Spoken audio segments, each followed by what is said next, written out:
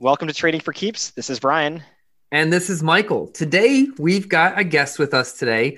His name is Rick Mazur. And I met Rick through LinkedIn. And you've been trading for about 20 years or a little more than 20 years. And you just do all sorts of trading. You host a chat room on Futures Trading Coach. So first, I want to say thank you for joining us, Rick. I really appreciate you coming on today. Thanks for having me. Excellent. So we always like to start off with how did you get your start in the market? Can you tell us about that first interaction? Was it a trading game in high school? Did you buy a mutual fund at 10 years old? I was always interested in the market. I was always interested in charts, but as everybody in the beginning, I really didn't know what I was really doing. My first interaction was around 1999. When a friend of mine told me about I don't know if people will remember that, but the Y2K issue that was supposed to happen when the year 2000 came in. And there was some software that was going to fix that. And I ended up buying a company called Zittel, got in a little late, and it just tanked. It went down and lost a bunch of money. And that was really my first real interaction, although I really didn't know what I was doing. After that, I was kind of just like, let me keep looking at the charts and things. And then shortly after that, I had got contacted by a stockbroker out of New York. And I didn't really know too much about that, but I'm like, well, my first stock purchase didn't go too well. So let me see what this guy has to say. And this was a company it was having to do with dry cleaning, but it was called wet cleaning. Ended up being a big scam, and they actually got arrested for it. The company actually got shut down, but they basically were calling everybody, trying to get them, telling them, oh, you got to get in on this. You got to get in on this. It's going to be the next big thing. I ended up Was that kind of a boiler room operation? No, I mean, it was a legit, well, I don't know where they were operating. They were out of New York, but I'm not exactly sure what the deal was, but they literally, it was like fake statements. I mean, I sent them money. I think it was like $5,000 and bought the stuff. And then they had said, oh, the stock went down. And then, this was before the internet was really, really big and everything like that. So I got burned by them. And then shortly after that, I heard something about it, either in the paper or something that they had gotten. It was the same company. So I just said, you know what, I have to learn how to do this myself, and just kind of kicked the can around for a while. Mostly stocks. It was mostly stocks. I didn't get into options or futures until later on. And just part-time, because I had a job and stuff like that, like most people do. And it wasn't until about several years later, 2005, 2006, I really started getting into options. Again, just buying and selling them, because I really wasn't comfortable shorting stock, but I knew that you could buy put options, and that was a way to kind of sell the market and things like that.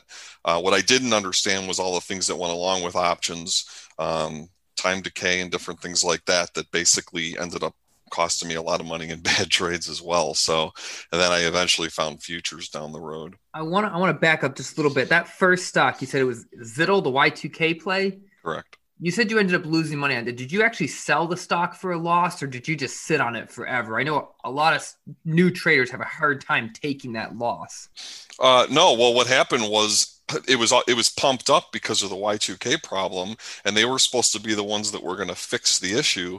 And what happened was when Y2K came out and there was no issue, everything tanked, and it was never going to come back because they really weren't needed, I guess. So yeah, eventually I just sold it wasn't because I didn't want to take a loss or I was trying to hold on to it. It was just, it was just typical getting involved with something. And I always stress that to people. A lot of people that I find trade things that they really don't understand. And we've all been guilty of it. I mean, it's really important. Even people like in our trade room, for example, they come in, they don't even know the price of a tick of some of these instruments. And it's kind of scary because, it's not that simple. You kind of have to at least know what you're trading, so to speak.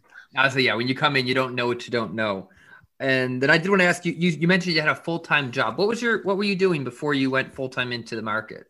I was in the tech industry. Actually, we did web hosting and programming and web design and everything like that. So, and I was doing that from 96 on. So I was doing it for quite some time up until I started, converting into the trading more. Okay. All right. Excellent. So I'm always just kind of curious, like what the background people have, because Brian he works in IP, Uh-huh. and I was a project manager for a construction company here just until recently. Oh yeah, I mean that's a whole nother story. I mean, I started in with computers basically I bought a gateway computer when America. I don't know if people remember America Online. That's kind of dating myself a little bit when they sent you the little disc coasters in the mail and everything. And for some reason, I thought I was going to just, hey, I could do what they can do. It's just a bunch of screens because there was no internet really. They made their own screens, their own weather, news and things like that. And there was some bulletin board software, I forget the name of it, that came out that basically did the same thing.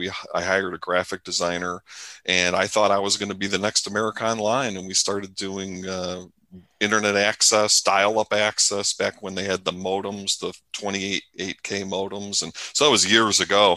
But yeah, that was my first foray into getting into that type of stuff. And I remember all that stuff well. oh I yeah, was I was in middle school and high school at the turn of the century there. So I remember getting home after school and getting on AOL Messenger. I absolutely.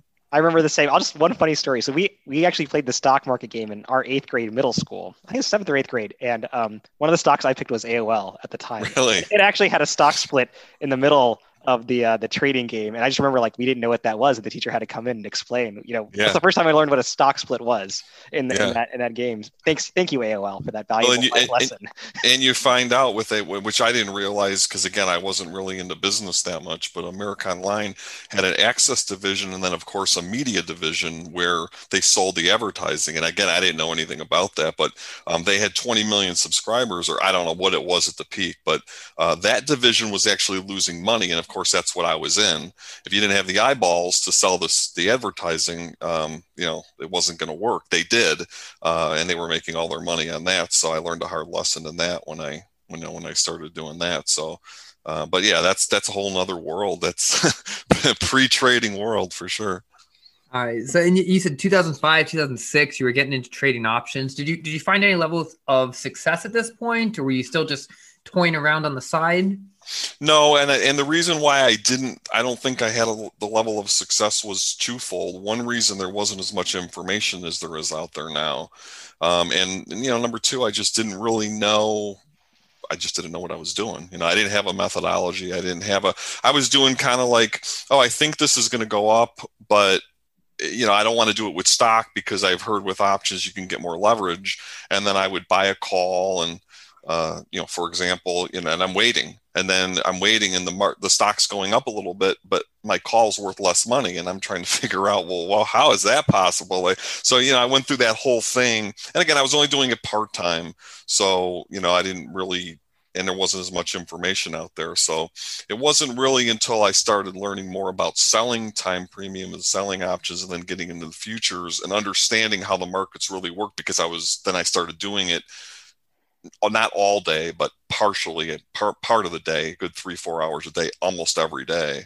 And then I started getting more, and then I circled back to the options and stuff like that and took that information. Did you basically figure it out on your own? Did you end up finding some sort of training? I would probably not a training software package or anything, maybe a book.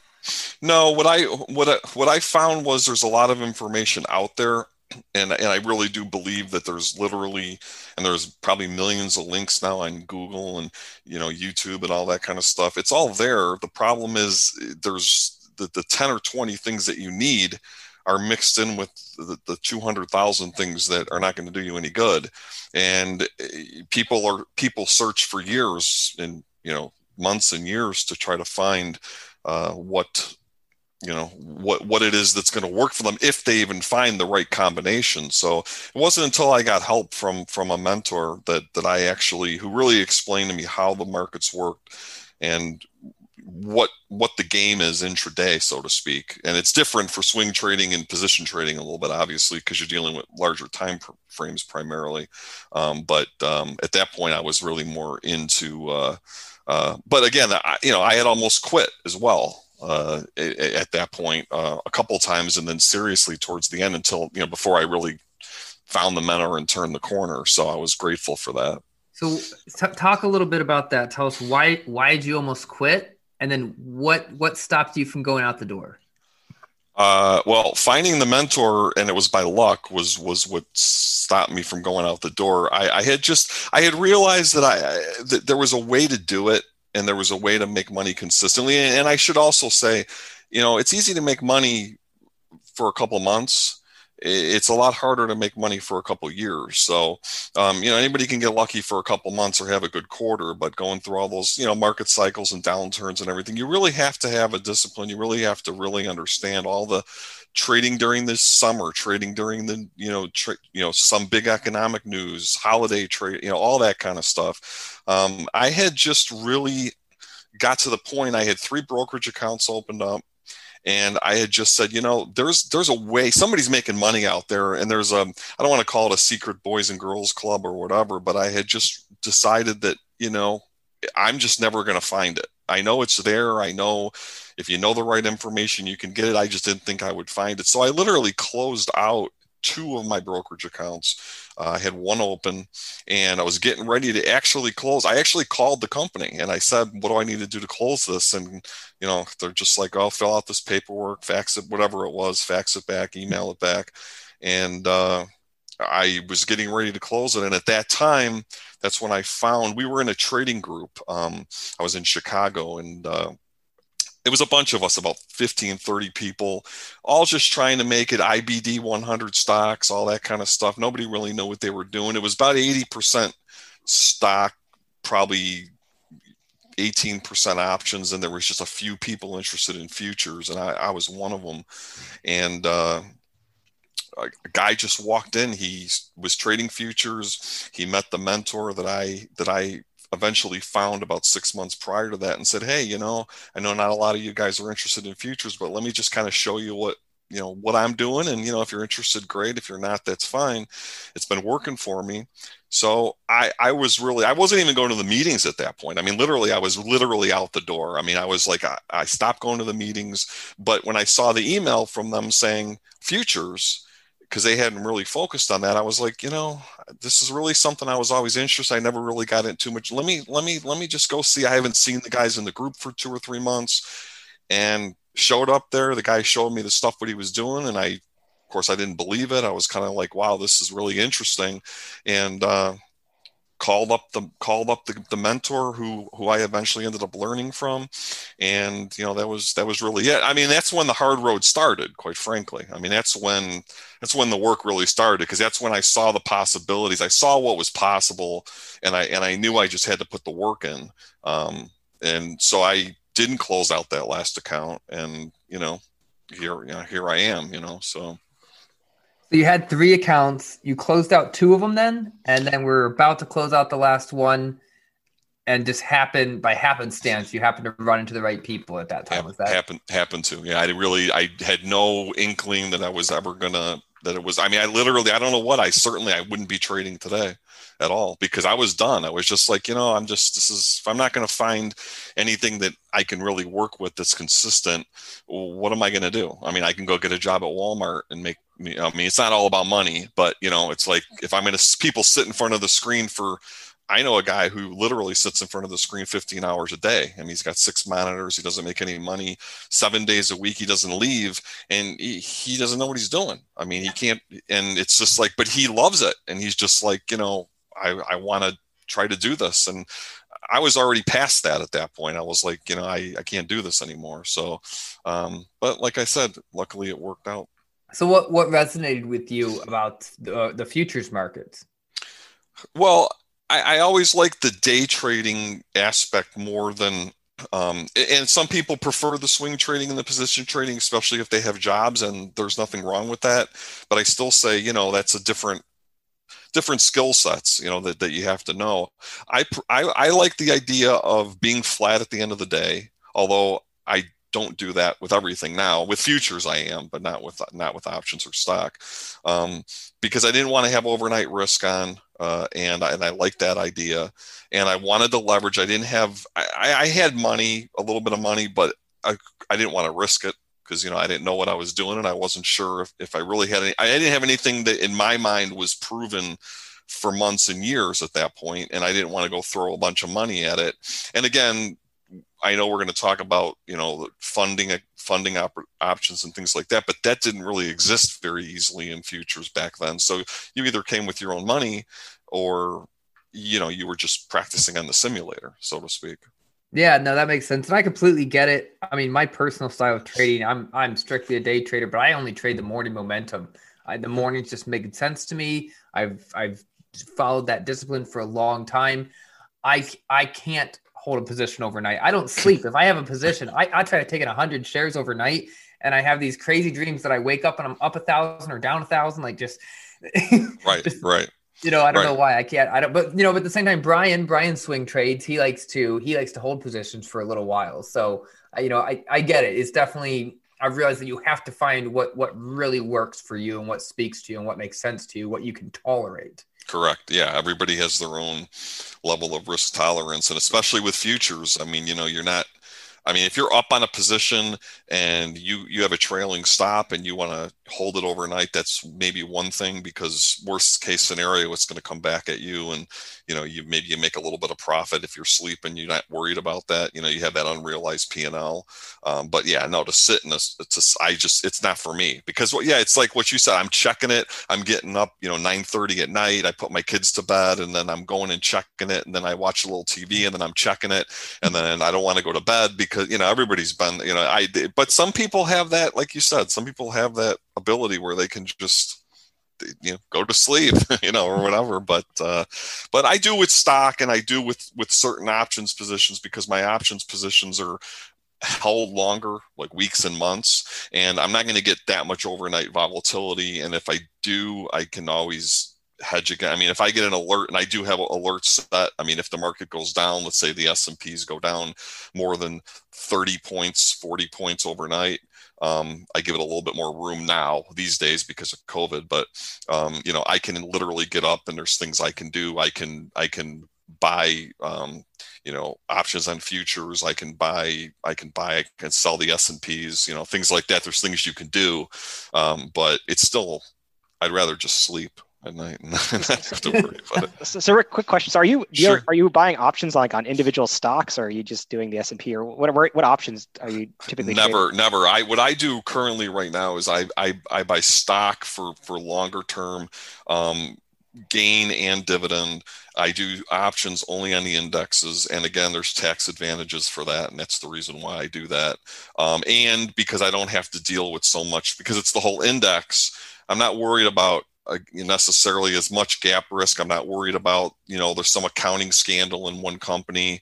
It's not going to affect me as much because it's multiple stocks, in the S&P and the Russell. I primarily do the NDX, the Russell, the S&P.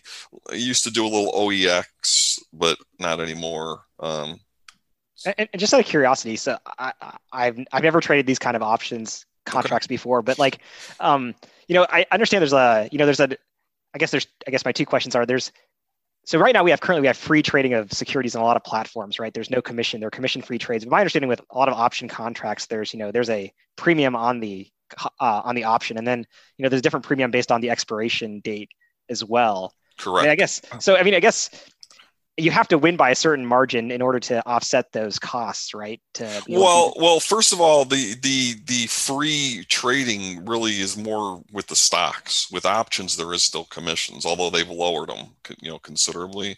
But yes, you have time premium, and but if you're selling them, you're collecting that premium.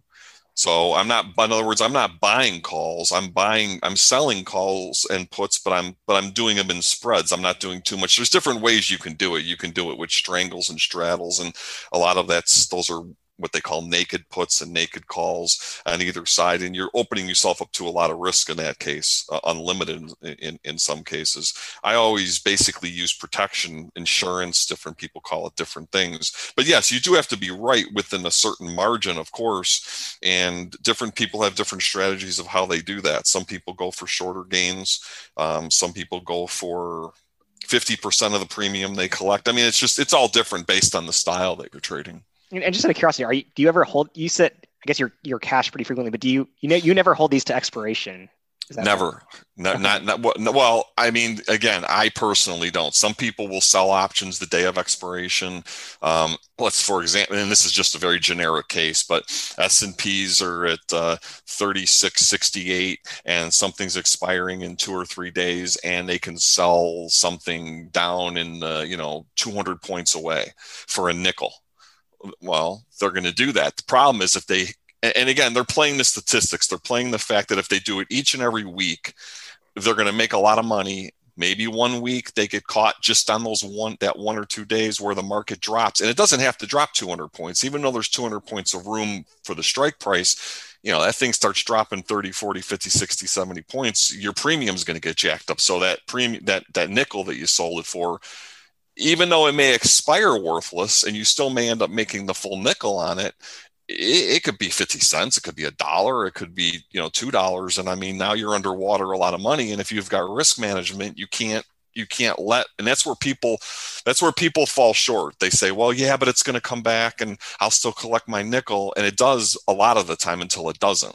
And that's, it's a different issue, but that's what happens with a lot of your hedge funds and things like that. The market corrects 10, 20, 30%. And next thing you know, a bunch of hedge funds blow up because that's basically what they do. I mean, they just, they scale in, and the market goes up, right? It goes up most of the time over the course of, this year, next year, then the following year, and until the 1 year comes every 5 or 6 years or whatever, when it doesn't. And then, it ends up being a problem. So I don't do that. I mean, so I don't take risks like that for a nickel because just personally, I don't do that. Typically I'm holding a position. I'm out 3 to 7 days before expiration. That's typically what I do. And these are on positions that will be sold 3 weeks to, it could be up to a couple months. Typically 45 to 60 days is the furthest I go out, and I'll be out of that with 7 to 10 days before expiration or sooner. Sometimes you get lucky because what you're doing is you're selling volatility when you're selling certain options. And when volatility goes up, it can go against you, but if volatility goes your way and price stays the same, you can get out of that trade sometimes pretty quick. I mean, sometimes within a week, you get lucky. Call it a gift. So essentially, is it one in hand worth two in the bush, right? Yeah, if everything works out right, you can have the price in the stock market stay relatively the same, but if volatility is high, it can come in. If it comes in 3, 4, even 2, 3 points, 4 points, 5 points, you can make a lot of your money. You can make what it would normally take you 30 days of holding that thing on a 45-day option. You can make it in a week, 10 days or less, and then you just. Some people try to milk it for more. Some people just take it. I usually take it. Just out of curiosity, Rick, what's the liquidity like on these options? Like, I mean, I'm assuming the bid ask is pretty good and that you can get out pretty easily. You can usually get in the mid. Yeah. I mean, liquidity's fine. I mean, I don't trade thinly traded stuff. I mean, and again, that gets into, like if it's the S&P, it's the SPX. That's the instrument. Plenty of liquidity. As you go further away from the current market price, there's staggered strike prices all the way up and all the way down the ladder. As you get further away, typically the volume is less, except for in the SPX, for example. The quarters are very popular. So 3675, 3700, those are typically very popular. So there'll be more volume there, but never a problem with liquidity. And there's a formula that you look to depending on what you're doing. You typically want open interest to be a certain level based on what you're putting on. So if I'm trading 10 contracts, I don't want the open interest necessarily to be 40. I want it to be a certain threshold of that. And that depends on how far out I'm going and things like that. So you don't want to get caught, but you can always if it's the SPX, you're going to be able to get out. It's just at what price. You don't want to end up selling at the natural if you don't have to or whatever. So, or taking a worse price at a different strike, getting out and waiting. Some people have to wait 2-3 days to get out of a position if they don't sell it with the right liquidity. So liquidity is a concern. But that's why I stick to the indexes primarily. No, it makes a lot of sense. I would say, yeah, liquidity, volume. I think that's huge. I think every trader has to, especially if you're doing it with any sort of real strategy, you're always, that's a measure that you always take. I know every now and again, I'll take if something doesn't have the liquidity I want, I really want to take it. I might take a smaller position in it, something like that. Right. Always managing your risk. Make sure, but futures really is where I like to be, because plenty of liquidity in like the ES futures. You can put on it, and again, in futures I primarily trade the morning. Every once in a while I'll do pre-market or the afternoon, but primarily it's the morning. And I mean, if you're trading the morning session in the S&P, you could put 100 contracts on, which I don't do. It can handle, and you can even ladder it at there. You can do 100, 150. And then if you really wanted to put on more, you would need a multi-million-dollar account to be able to do that. Tens of millions to be able to justify putting 200-300 contracts on, but the liquidity's there for the futures for sure. And how has it changed with all these mini futures? Once again, I'm not a futures trader, but I've heard about these mini futures that are coming out, getting a lot more people involved in futures trading. How has that affected your trading? So just to get things straight for the terminology, there was what they used to call the big contract. The minis are what's currently out there. The new thing you're talking about is the micros. Yes, the micros. The micros, yes. So it's okay. So for example, in the S&P, you're talking about $12.50 a tick. You're talking about in the E-minis, $50 a point. The big contract used to be $500 a point. So you were. I didn't ever trade the big contract. My mentor did years ago.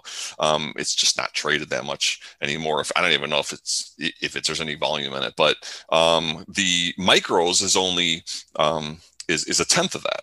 So kind of like the SPY with the S&P, a tenth of the instrument price. So the interesting, and I just looked up the volume the other day. It was very interesting. The micro E-minis.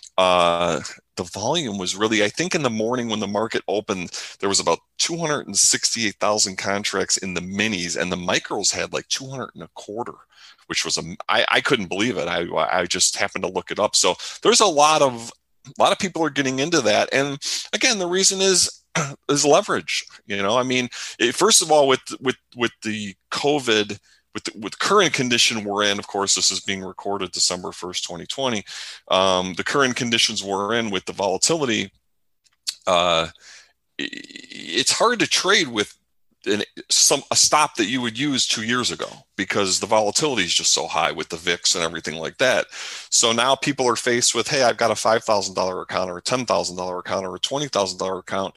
You either have to scale down, which is hard to do if, let's say, you're trading 2 contracts and you want to scale down to 1. Well, now that poses a lot of problems, because one contract, as you probably know, with anything is, hard, because, you're never right. You either get out and you shouldn't have, or you got out and you didn't get out and you should have. And if you want to go to multiple contracts where you have runners on your positions and things, and you can hold trades and peel off targets and things like that, depending on what your trading style is, the micros are good for people, because instead of trading one mini, they can trade even 5 or 6 micros and reduce their risk and still have that.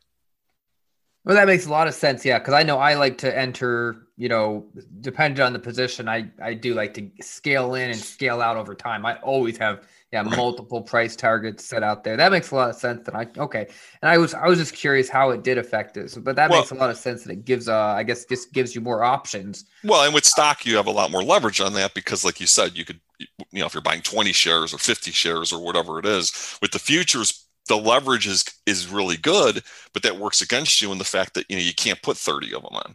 So, some people are stuck with just a couple. And, again, if you're trading during more volatile times, or you're doing whatever, and you got to scale that back, the micros just gives you the option. Or people are coming now with $500 accounts, because the margin's $50 a contract in the ES, in the micros, as opposed to 500 in the mini. So now you're not going to make a ton. But, that's, it is what it is. You got to start somewhere and build it. Yeah, you can get your feet wet at least with that $500 account. Or go with a funding company, which I know we said we were going to go with a funding company where you can trade that leverage and you don't have to risk your own money. I do want to get to the funding companies. Let's back up one bit. You mentioned earlier that you like the futures because there's a tax advantage. Now, I trade stock. So I know that basically every dime that I happen to make in stock is going to be taxed as if I got it from a W-2 employer, but I'm liable for, I'm liable for everything, the federal, the state, the Social Security, the whatever else, all the payroll taxes. I'm just going to have to pay that out of what I earn. What's the tax advantages on the futures? And we're not providing tax advice. Please consult your own tax advice person, but just in broad terms. Correct. And by the way, this is true for options as well. If you're doing the certain index options, and there's a list online people could find, we can maybe post a link or something. But basically, what it is it's a blended rate. So if you make a profit, 60% of your profit is taxed at basically dividend 15%, whatever the long-term capital gains rate is. 40% is taxed at whatever your current tax rate is. So a blended rate, it works out to be where you end up saving. And again, the savings is the savings. It's all relative. I mean, if you're dealing with bigger money, it can add up to a lot, but even if it's smaller money, it's just more money in your pocket. So instead of paying short-term gains, you're paying short-term gains on only 40% of it is essentially what it is. And that goes for most futures, if not all futures, and some options, index options, such as the ones that I trade, such as the NDX, the SPX, the RDX, and stuff like that. Okay, perfect. I will find a sheet that gives us the blended rate, what the blended rate applies to, and we'll link to that in the show notes. Yeah. All right. Awesome. Well, you were mentioning getting funded. Mm-hmm. I've seen that. I feel like I get random emails sometimes saying, hey, I don't even know. I never look into it any further because I don't believe them. I don't believe they're just going to give me $100,000 and say, have fun. Well, they don't. They don't exactly. Now, I will tell you that with there are companies that do it for stocks. I use my own money for stocks. There are companies that do that. Even options, it's a little bit harder. Futures is primarily where they're at. And again, they tell you $100,000 account, $50,000 account. They're really not giving you that. I mean, and the companies vary. They use that to make it seem like, you could trade $100,000 of our money. And they're basing that off of the amount of contracts that they say that you can trade. And they're basing it not off of day trading margin. They're basing it off of overnight margin, even though they don't let you hold overnight. So it's a little, and I'm not saying it's a scam, because it's not.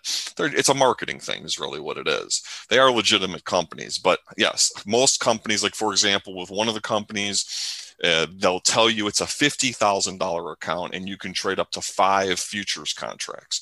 Well, that's great, except for it's not really $50,000. It's basically a $2,000 drawdown plus the margin. So theoretically, and you can't trade 5. I mean, you can trade 5 if you're scalping and you're doing different things. That's very hard with this volatility. But if you're trading 2 or 3 contracts, $500 margin in the ES, $1,500, let's say, with 3 contracts, plus the $2,000 drawdown. So they're essentially giving you the equivalent of what you could do yourself with $3,500. Let's call it $5,000. But if somebody doesn't really know what they're doing and they're not sure that they're consistent, would somebody rather risk 3 or 4 or 5,000 of their own money, or would they rather risk, a couple $100, which is all it takes to take the test, to see if you can pass. And that's what they all make you do. They all have rules. They all make you pass a test, prove that you can trade, prove that you can be somewhat consistent, and they will give you a funded account.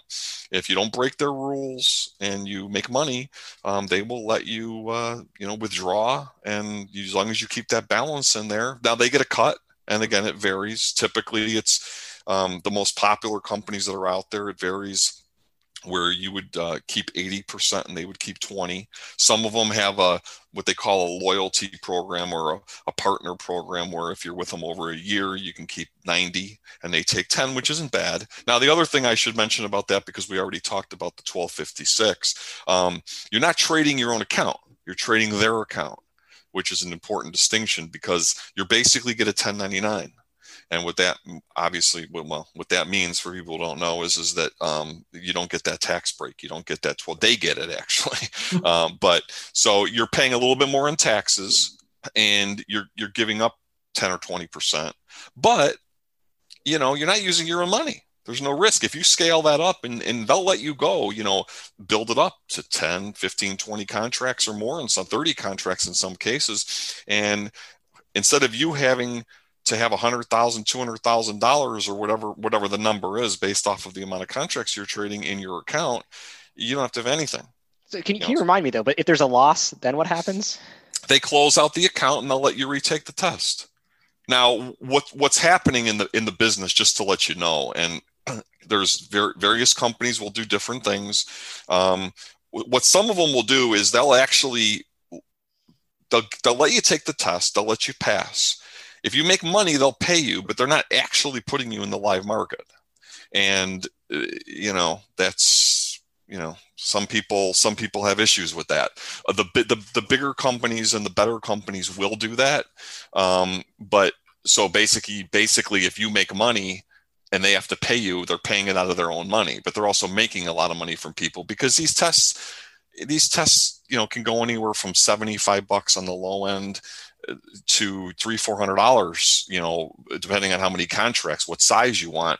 And there's people, thousands of people are taking, certainly multiple hundreds, probably thousands of people are taking these tests. And so they're making a lot of money off that. So, but they're still taking a little bit of gamble. If you hit big and you make $200,000 in a week, they're on the hook for it. And if you're not in the live market, they're paying for it. So the better companies will put you in the live market. But conversely, if you blow up an account, then it's not costing them anything, and more people blow it out. Exactly, they're not suffering any loss. What typically they do, the companies that do that, is they wait to see whether or not you can trade. They wait to see how much risk you're taking. They give it 2 or 3 or 4 months, and if you're consistently making money before they let you scale up, then they'll put you in the live market where, basically, but again, the risk is 2,000. And to be honest with you, most people, by the time they pass these things, I think the average, we used to work with a couple of the companies pretty close. I think the average back several years ago when they first came out, it was six or seven times somebody would take the test before they passed. Nobody's passing on the first time. Most people don't. Nowadays it might be different. I don't know, especially with this volatility, people get lucky and they can pass it or whatever. But so they're making a considerable amount of money off of you. And even if they lose the 2,000, if you've already paid them 1,500 or whatever, but it's a game for a lot of people. And it's a game where they'll say, look, I spent, $3,000 to get funded, but I've made it back now. I finally got funded. I made it back, and I didn't have to risk $5, $10, $20, $30, $50,000 of my own money doing something stupid. And it made me a better trader, because I was able to really, they give you the tools for the risk management and everything. They force you to basically, hey, you have a daily loss limit. You don't have a $20,000 account where you can just get stupid and just blow it out in a week or whatever like that. They just don't give you that opportunity. So it does help people with, they don't really teach you how to trade, but they give you the risk management tools if you think you've got a methodology or a system on your own where you can get in and have a lot less money to do so. Just out of curiosity, so can you give more detail on the tests? So what are these tests like? So for example, in the futures, I'll just give you, and again, they vary in size, but a common one would be, again, $50,000 account. You can theoretically trade up to 5 contracts. You have $1,000 per day, daily and weekly loss limit. That's daily and weekly. So if you lose 500 on Monday, you only got 500 for the rest of the week. Then if you lose 1,000, or let's say you lose 900 that week, you have a 2,000 total drawdown. So you basically would have to quit for that week, come back the next day, and if you lost 900, you got 1,100, you could still lose. If you get it back and you get back, positive equity, then you keep going. So typically, now some companies will not give you a weekly drawdown or a daily drawdown. They'll say it's $2,500. That's your drawdown. You can lose it all in one day. You can lose 2,300 one day, and you can make it back after that, and you're good. So you got to typically make on that $3,000. So you got to make $3,000, and they give you a $2,500 drawdown. And if you make it, you get funded. And then you have to, again, different companies have different rules. Some of them you have to scale. So they gave you 5 maximum to start, and then you have to start with 2.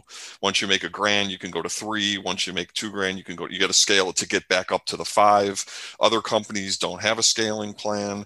You can do whatever you want. So it just varies company by company, and there's not a ton of really reputable ones out there. There's there's 3 or 2 or 3 or 4, and really only a couple, 2 or 3 that I'd consider, that would be decent based on their rules and stuff like that. But some of them will offer you $500 a month, and you can trade up to 30 contracts, and you got to make 18 grand, but you got 30 contracts. I mean, 30, so, I mean, it's a great tool for people who don't have a ton of money, who think that they can trade, and, don't want to risk their own money. Now, and what a lot of people will do is a lot of people will get funded, who can get funded, and then they'll take that money out and they'll go put it in their own account. So maybe they'll withdraw a couple thousand this month, go put it in their own account. And then they'll build their own account, and then they'll start trading their own account as well. But they're using the money they made from that company to do it. Again, that's if you get that far. Remember, just like in business, trading is no different. 95% of all traders fail, and it's actually, the number's worse than that, because the number's 95% completely fail. But out of the 5% that make it, right, if you trade for a year and you make $100, you're theoretically profitable, right? But who's gonna live on that? I mean, but and there's a lot of guys. There's a ton of guys that are, well, they pay their broker and they're up $1,000. Well, they're a profitable trader, so they fall into that They don't fall into the 95% that eventually that fail completely. They fall into the 5% that are theoretically profitable. So 3% or maybe even more of that 5% really aren't making enough to where it's, as if it's a hobby, or they're doing it part-time and they have a job and they're making extra money because they want to go on vacations or buy a car. And a lot of people do that, and that's fine, but there's only a couple percent, 2-3% of people that are really making a good living out of all the people who try. I mean, and that number is a lot. So there are a lot of traders that make money, certainly, but the percent is very small comparing those who give a go at it. Well, I think that's fascinating. I didn't actually realize. I kind of knew how the tests work and everything, and I just never paid. I just decided, it's not worth it. Anytime I looked at one in more detail, a lot of them have you. I think one of them required you to make 50 trades a week, and I go, well, my strategy is that I know I can't guarantee 50 trades a week and things like that. Right. Well, and that's the other thing. A lot of them it's a monthly fee. So, for example, with the one I was telling you about, it's like 140 or something like that for a month. Now, you don't have to pass it in a month. You could take 3 months to pass if you want. So they don't say you have to do it. You have to trade a minimum of 10 days with most of them, which is basically a half a month to 2 weeks. But you could take 6 months to pass it if you want to. You just got to keep giving them the money monthly until you pass. And then that goes away. And then they charge you data fees just like a regular broker, which they're making money on top of that as well, because, they're charging you anywhere from $75 to $125 for the data fee. So of course it's a profit margin for them as well. But still, if for somebody who doesn't have the confidence where they want to go below 20 grand. And I talk to people routinely.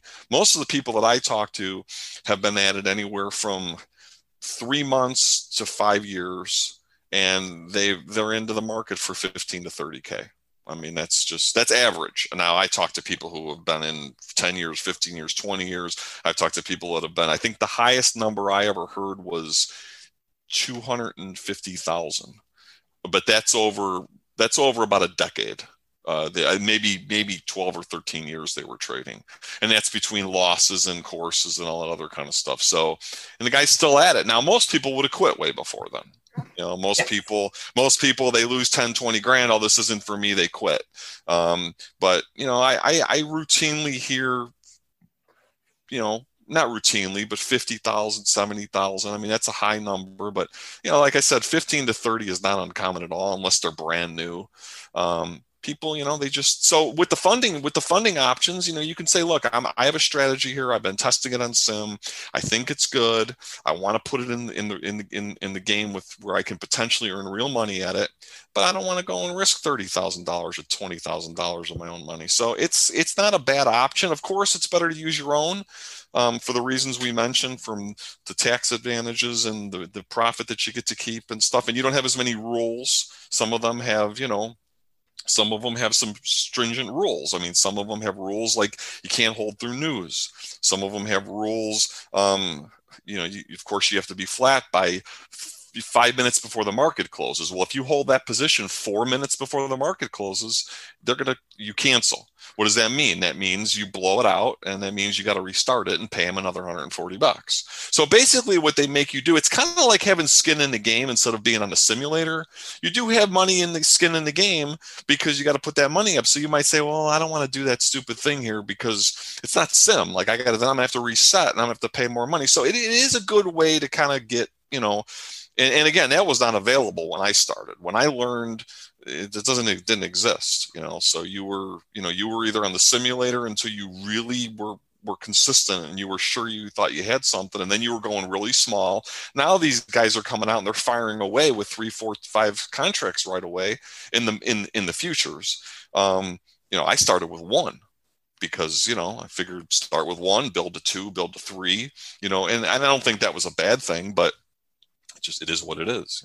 Yeah, no, I that makes a lot of sense now when I really hear about some of the funding options and how they work. Because I think I was in that boat a couple of years ago here where I had some really good beginner's luck and did really well. But then all of a sudden, I had, a $25,000 account and I still didn't know what I was doing. And I was constantly just taking these massive positions. I was taking $20,000, $30,000 positions. They were offering me leverage and everything. And then all of a sudden, one trade went against me, and I lost half of it.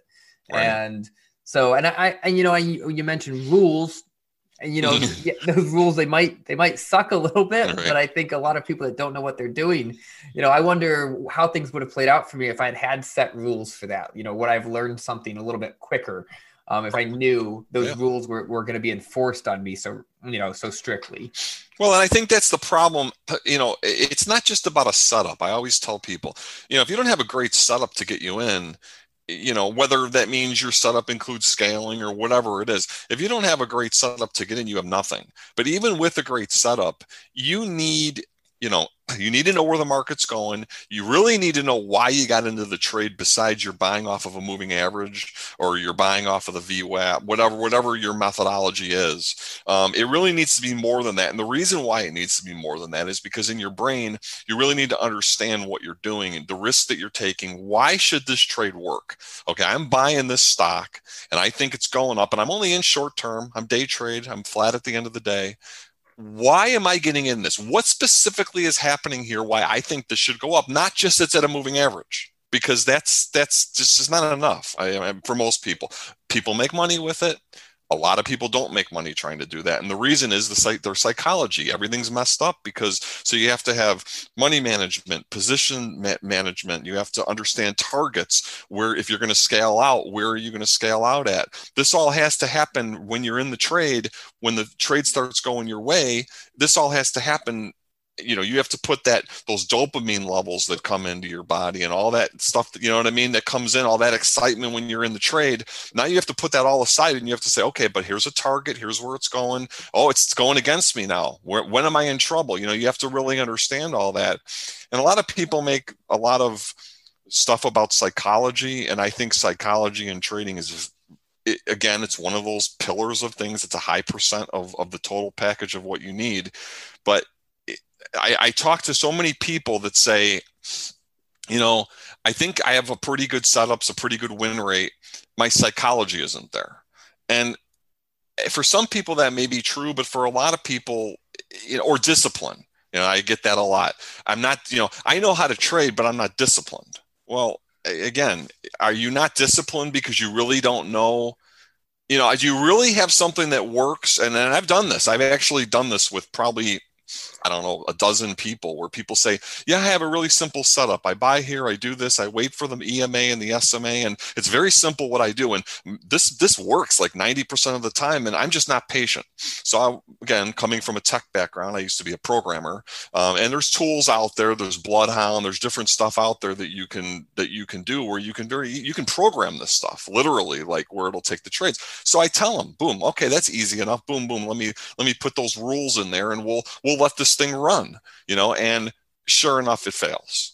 And then they come back to me and say, oh yeah, but wait a minute, I wouldn't have bought there because it was the news, or I wouldn't have done this. And it's like, okay, but you didn't tell me that was your rule. So then we add that in, and we keep adding. And every single time I've done it, the person doesn't have a winning system. So they think they do, and they think it's their discipline or their psychology that's not, when they really just don't understand. And I'm not criticizing anybody, because I didn't understand for years. So I mean, but it's just, if you don't understand the markets, and intraday is a game. It's all a game. I mean, the S&P, you could start 3660, it can go down to 3650, it can go up to 3690, it can close at 3660 where it opened, and you look at the paper at the end of the day or the Google and say S&P down 2. Well, great, but it went down 20, it went up 50, it came back down 30, and that's the game. That's that's where people get eaten alive. If you're swing trading or position trading, of course, you're trading with bigger stops or whatever. So maybe you don't worry about that kind of stuff intraday. But certainly if you're a day trader, whether it's stock, whatever it is, there's reasons why it goes down to 20 and up to 50 and it's all about, and it depends on what it is. If it's stocks, if it's futures, whatever it is, there's different reasons for it. But once you understand that movement, then hopefully you can capitalize on it. Now I know was it a couple of weeks ago when Pfizer had that vaccine and the markets just gapped way up on Monday morning and then sold off all day. And I was watching the news at night. Yep. And they go, oh, markets rallied based on Pfizer news. I'm like, what? No, they're 5%. They closed up 1%. Give me a break. Right. I'm sitting there yelling at David Muir, whoever was on the news. And actually, I think the Dow closed up. I don't even think the S&P. I know what you mean. I know what you mean. It was way up, and then you see the news, and people are like, oh, I'm going to buy because the recovery trade and then what happens? It ended up selling off. For several, not selling off hard, but I mean, it didn't go up. So it's very funky the way that all stuff all works. But that's why I'm with you. I like to be flat at the end of the day when I can for short-term stuff. Absolutely. Well, very good. Well, I think it was also fascinating that you mentioned that the test they actually put in the fake market. That makes a lot of sense to me now, because especially with the statistics, if 90% of traders fail, so you've got 100 or 1,000 people showing up every week, giving you $100, $200, and they're going to blow it up. Only a couple of them are going to actually make anything. Then I can see very easily how the numbers would work out in their favor to not put anybody in a live market. Right. Only select people. Yeah. Or select. Exactly. Yeah. Right. Exactly. Especially the people that are testing it and really new to it. So and also, by the way, they're charging you commissions. But if you're not in the live market, you're not paying the commissions. So they're making even off of that as well, because whatever they have to pay you out, that's minus commissions, which they didn't, so yeah, I mean, it's interesting for sure. Yeah. It's a business. It's a business, but it can be helpful, certainly to traders. I have no doubt about that. So would you mind giving us a couple? You said there's only a few out there that are legitimate. I said, I'm always very hesitant. Because I just don't know. I've never worked with any of them. Is there any that you'd be willing to name for us? Sure. And again, I'm not, an affiliate of any of these or anything like that. I'm just telling you, Top Step Trader is the one that's been around the longest. I will tell you that their strong points are, they have very good customer service. I mean, you call them up on the phone, which a lot of people like, because some of them don't. Some of them are email only. The downsides to them, I would say, is that their rules are a little stringent, and meaning, like, for example, with their test, you have to, like on the $3,000 one, there's actually 2 steps. You got to make 3,000 for step 1. Then you have to scale and step 2 and do 3,000. So it's 2 steps. You got to basically pass it twice. Now there's another company called Lilu Trading where you don't have to do that. It's basically one step. Lilu does not have a daily or weekly loss limit. It's just 2,500, whatever it is based on your package. That's the limit.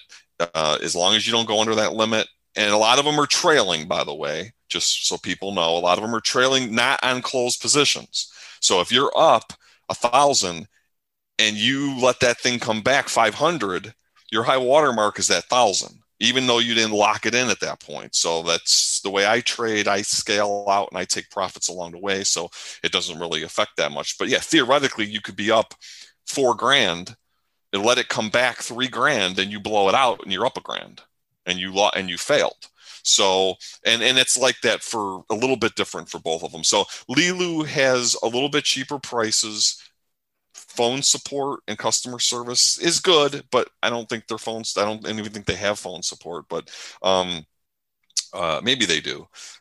So Lilu, I would say right now is a close second for different reasons. Maybe some people would even put them in first. There's also a company called One Up Trader, which is, I would say they're a solid third. And again, this is just my opinion. And then there's other ones. There's Gauntlet that's out there. They all run a little differently, but I would say if anybody's serious about it and wants to do that, I would look into Top Step or Lilu. Those would be my two. Well, we'll post some links to that, and that way people can certainly check it out. Like I said, sure. I think it makes a lot of sense now, especially after talking to you. I think it's so interesting. You come into the market and you just don't know what you don't know. So I hope that if nothing else, this podcast gives some people some of that, so they're not taking a $10,000 loss all of a sudden. They're just giving up that $140 or something while they find out they can't actually trade yet. And some of the companies, just because we didn't mention it, can't do options, but you can do micros. Top Step has a separate program with micros. Lilu, you can do micros or minis in the same account. And Top Step, though, which Lilu doesn't have, has Forex. So if you want to do Forex, you can do Forex, which is so if you're a Forex trader, forget about Lilu. You just go to Top Step. So okay. I mean that's the way that goes. All right, sounds good. Well, I'm going to link to Top Step and Lilu in the show notes. We've got that there. I do want to mention. All right, so what are you up to these days? What you work with a company? What ended up happening was the mentor that I learned from. I had learned from him. I was trading for a while. I was trading on my own. Everything was fine. He basically had just a mentorship academy, basically, where you would learn to trade. There was no particular call room where he was calling out trades for people or anything like that. And he was running that in the morning. And what ends up happening now is, because what's out there, and you may not be aware, there's just a lot of marketing. There's a lot of people who really don't know how to trade. And people are just getting burned left and right. So a lot of people are coming to him, or were coming to him back then. This was about 5 years ago, and saying, hey, we've heard good things about you, but we need to see this. Like, we can't, we need to see it for hundreds of trades. Like, and we're not going to trust anybody for one day. And that's understandable, especially if you're somebody who wants to pay to learn. Not everybody does, but if you want to get an education. So basically what he did was he reached out to a few of his better students, me being one of them, and said, hey, would you be willing to try this? Now, as you're probably aware, trading is a lonely business. You're sitting there all day, staring at the screen, maybe listening to some music, nobody to talk to. So I said, what, I've never done anything like this before, but I wanted to help, like the guy who helped me in the trading group, who walked in the door, and I became pretty good friends with him. He gave me a lot of extra help. His name was Eric. I'll never forget him. I said, look, if I can help people, I'm here anyway. In fact, he wanted to do the room all day. And I was like, no, I don't need to do this. Like, I'm making money trading in the morning. I just, I'm here anyway. If you want to do it in the morning, that's fine. I said, I'll try it for a couple months. No promises. We'll see what happens. And it ended up working out. And I found that it kept me more engaged. Because people are asking questions and things like that. So now there's a call room where people can come to, and I'm not an owner in the company. I'm helping him out. He gives me some stuff for it. So if people want to learn, there's an option. If people want to just, get more interested in the markets, take trading calls, and more so just see what we do. they can go there and they can check it out. And there's no fee. There's a 10-day trial. If you want to learn, you can learn. If you want to just be in a call room, you can be in a call room. But you do get 10 days where you can ask questions about anything, any kind of trading questions, anything about what you're trying to do, all that kind of stuff. You get a free consultation. So it's a good thing for people if they just want to learn more about the markets and they want an honest opinion without paying anything to start. They can go do that and get an opportunity. And that's futurestradingcoach.com, right? Futurestradingcoach.com. Yes. I also have my own website too, which you can link to, which is coming soon. We're going to be doing some special webinars and things like that on there. It's rickmazur.life, RICKMAZUR.life, LIFE. That's not up officially yet, but it will be in the coming weeks. So, and that's going to be a lot of free information on there as well. Rick, just out of curiosity, how many people are in those trading rooms? How many people are you talking to at once? It varies. I mean, if we do a webinar, it'll be anywhere from, depending on the week and the time of year, it'll be anywhere from 50, 60, 70 people on the low end. Could be, in the hundreds, not multiple hundreds, but basically we don't have thousands of people in there primarily because Sam doesn't advertise. Sam is the owner. He doesn't believe in advertising. It's all really word of mouth. In fact, with futures, you can't even advertise anymore. Google, YouTube cut that off. He just doesn't believe in advertising. So it's basically all organic searches, word of mouth, referrals and things like that. And all the mentoring is one-on-one. So he couldn't take 20 people or 30 people in a month for the mentorship academy. He only takes a handful of people every month. Call room, theoretically, you can have as many as you want. But again, we're not, we're just traders. We're traders who are trying to help people who want to, be trades. It's a little, there's a monthly fee for the room because, we're asking questions in the middle of trades. We're helping people. We're helping them with their trade management. We're helping them with stuff. So of course there's a little bit of a fee. And of course, if you want to learn, there's, it's a months on end process. I mean, to take somebody from A to Z, A being somebody who doesn't know how to place a trade, to Z being, consistent, being the best trader they can be. Of course, there's never a guarantee because we can't control what you're doing on your end of the mouse. But, and I don't do the trade. I don't do any personal. I don't train people myself. I mean, I just help them with the call room a couple hours a day, and that's it. I do my own trading pre-market and stuff like that. But, so yeah, I mean, there's a lot, and with COVID, the interest has been up a lot more, obviously, because people are at home, people are working from home, which is interesting. I find a lot of people now that are, they have their boss and they're working remotely and they're popping off trades, and which is cool. It's cool. I mean, especially if they can get into it more.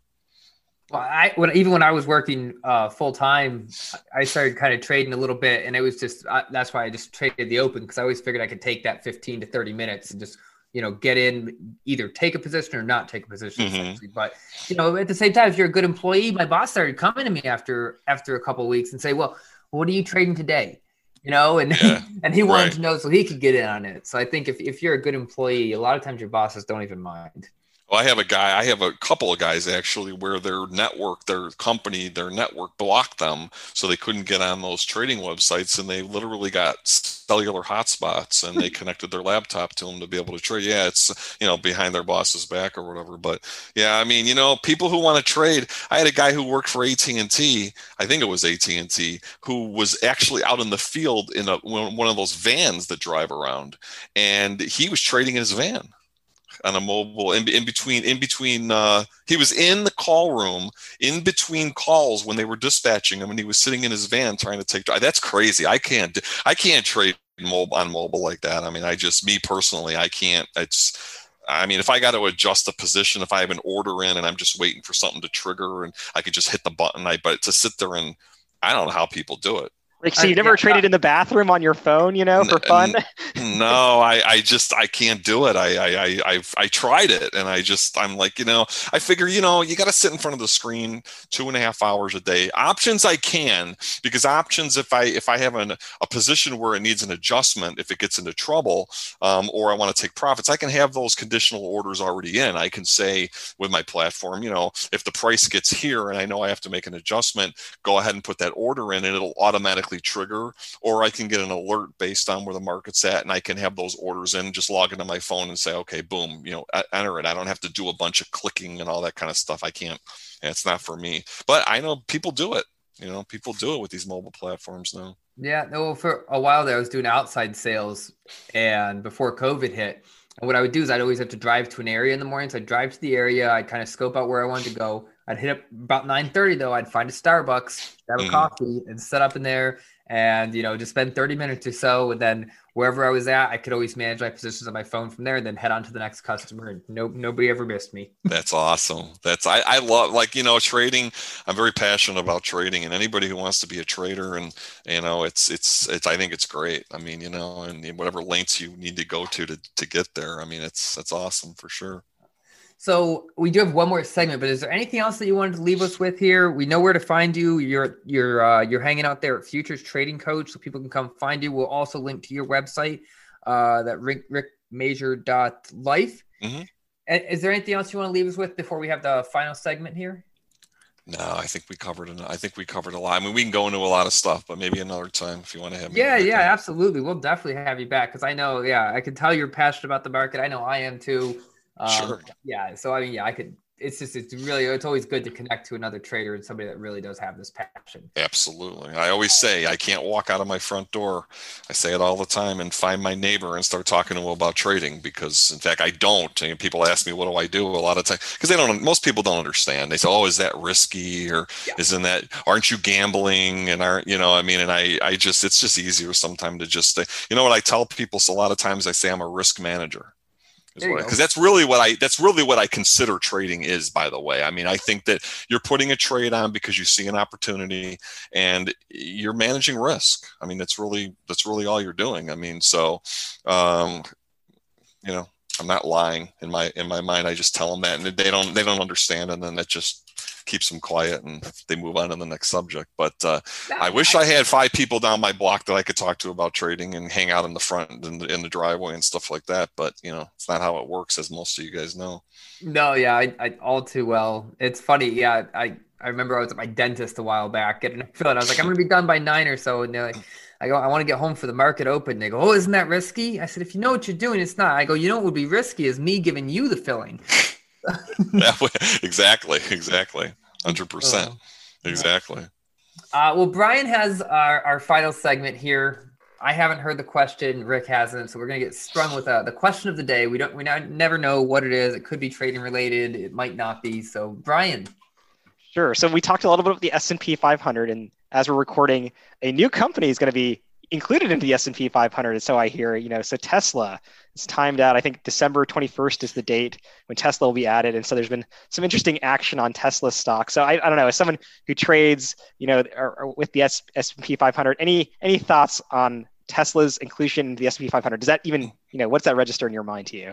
Well, it's interesting that you say that, because the S&P used to be, I'll try to keep the answer short, but the S&P used to be primarily made up of energy type stocks and everything like that years ago. Now, a lot of the market, the indexes, they're weighted tech, Google, all that, the FANG stocks and all that. So the fact that Tesla's going in there, I think it's going to be good for the market. Long term, I don't know, again, I'm out at the end of the day. So for me, it doesn't really matter as much, but, and I don't trade individual stocks short term like that, but, it's an interesting company. It's for sure. I think it's interesting that Tesla's getting that. I think it kind of just gives it some legitimacy, where, you can look out there, people, they always have a $5 price target on it. But for some reason, it just keeps going up and up and up and up. Like and Netflix. So, yeah, I think it did add it into the S&P 500, just gives it some level of legitimacy. I actually just look at it right now. It's trading it. I didn't even realize it topped 600 the other day. Oh, wow. Yeah. It's going through the roof, but it gives, I think, a legitimacy to the industry. It really lets us know that it's here to stay. I mean, Tesla's been profitable for over a year now, which for years everyone said wouldn't happen. So I think electric vehicles are really part of our future. I think they're going to be part of the global warming solution. I know we've got a long way to go on a lot of things, but I think it's a good thing overall that just gives it that little more legitimacy to the industry as a whole. You can say what you want about Elon Musk. So what do you think of this, that because it's joining the S&P 500, all these passive index funds have to, then purchase Tesla stock to rebalance their S&P 500 portfolios. And presumably they're going to have, if somebody gets kicked out, they're going to have to sell that, right? So when Tesla gets added, a bunch of funds are either have to be now buying or will have to be buying on the day. And then there's probably, at-home people that are trying to emulate the S&P 500, the index without having to buy, getting a mutual fund or getting, an index fund. So these people are trying to time the market, because they know that these purchases have to be made. So I think that this is just an interesting dynamic that's going to go on. And then what happens the day after it gets, added to the S&P 500? I think that's going to be an interesting day too. Yeah, it's always fun when something big like that gets added, for sure. Yeah, I love that type of stuff, 100%. I just expect some volatility. That's all.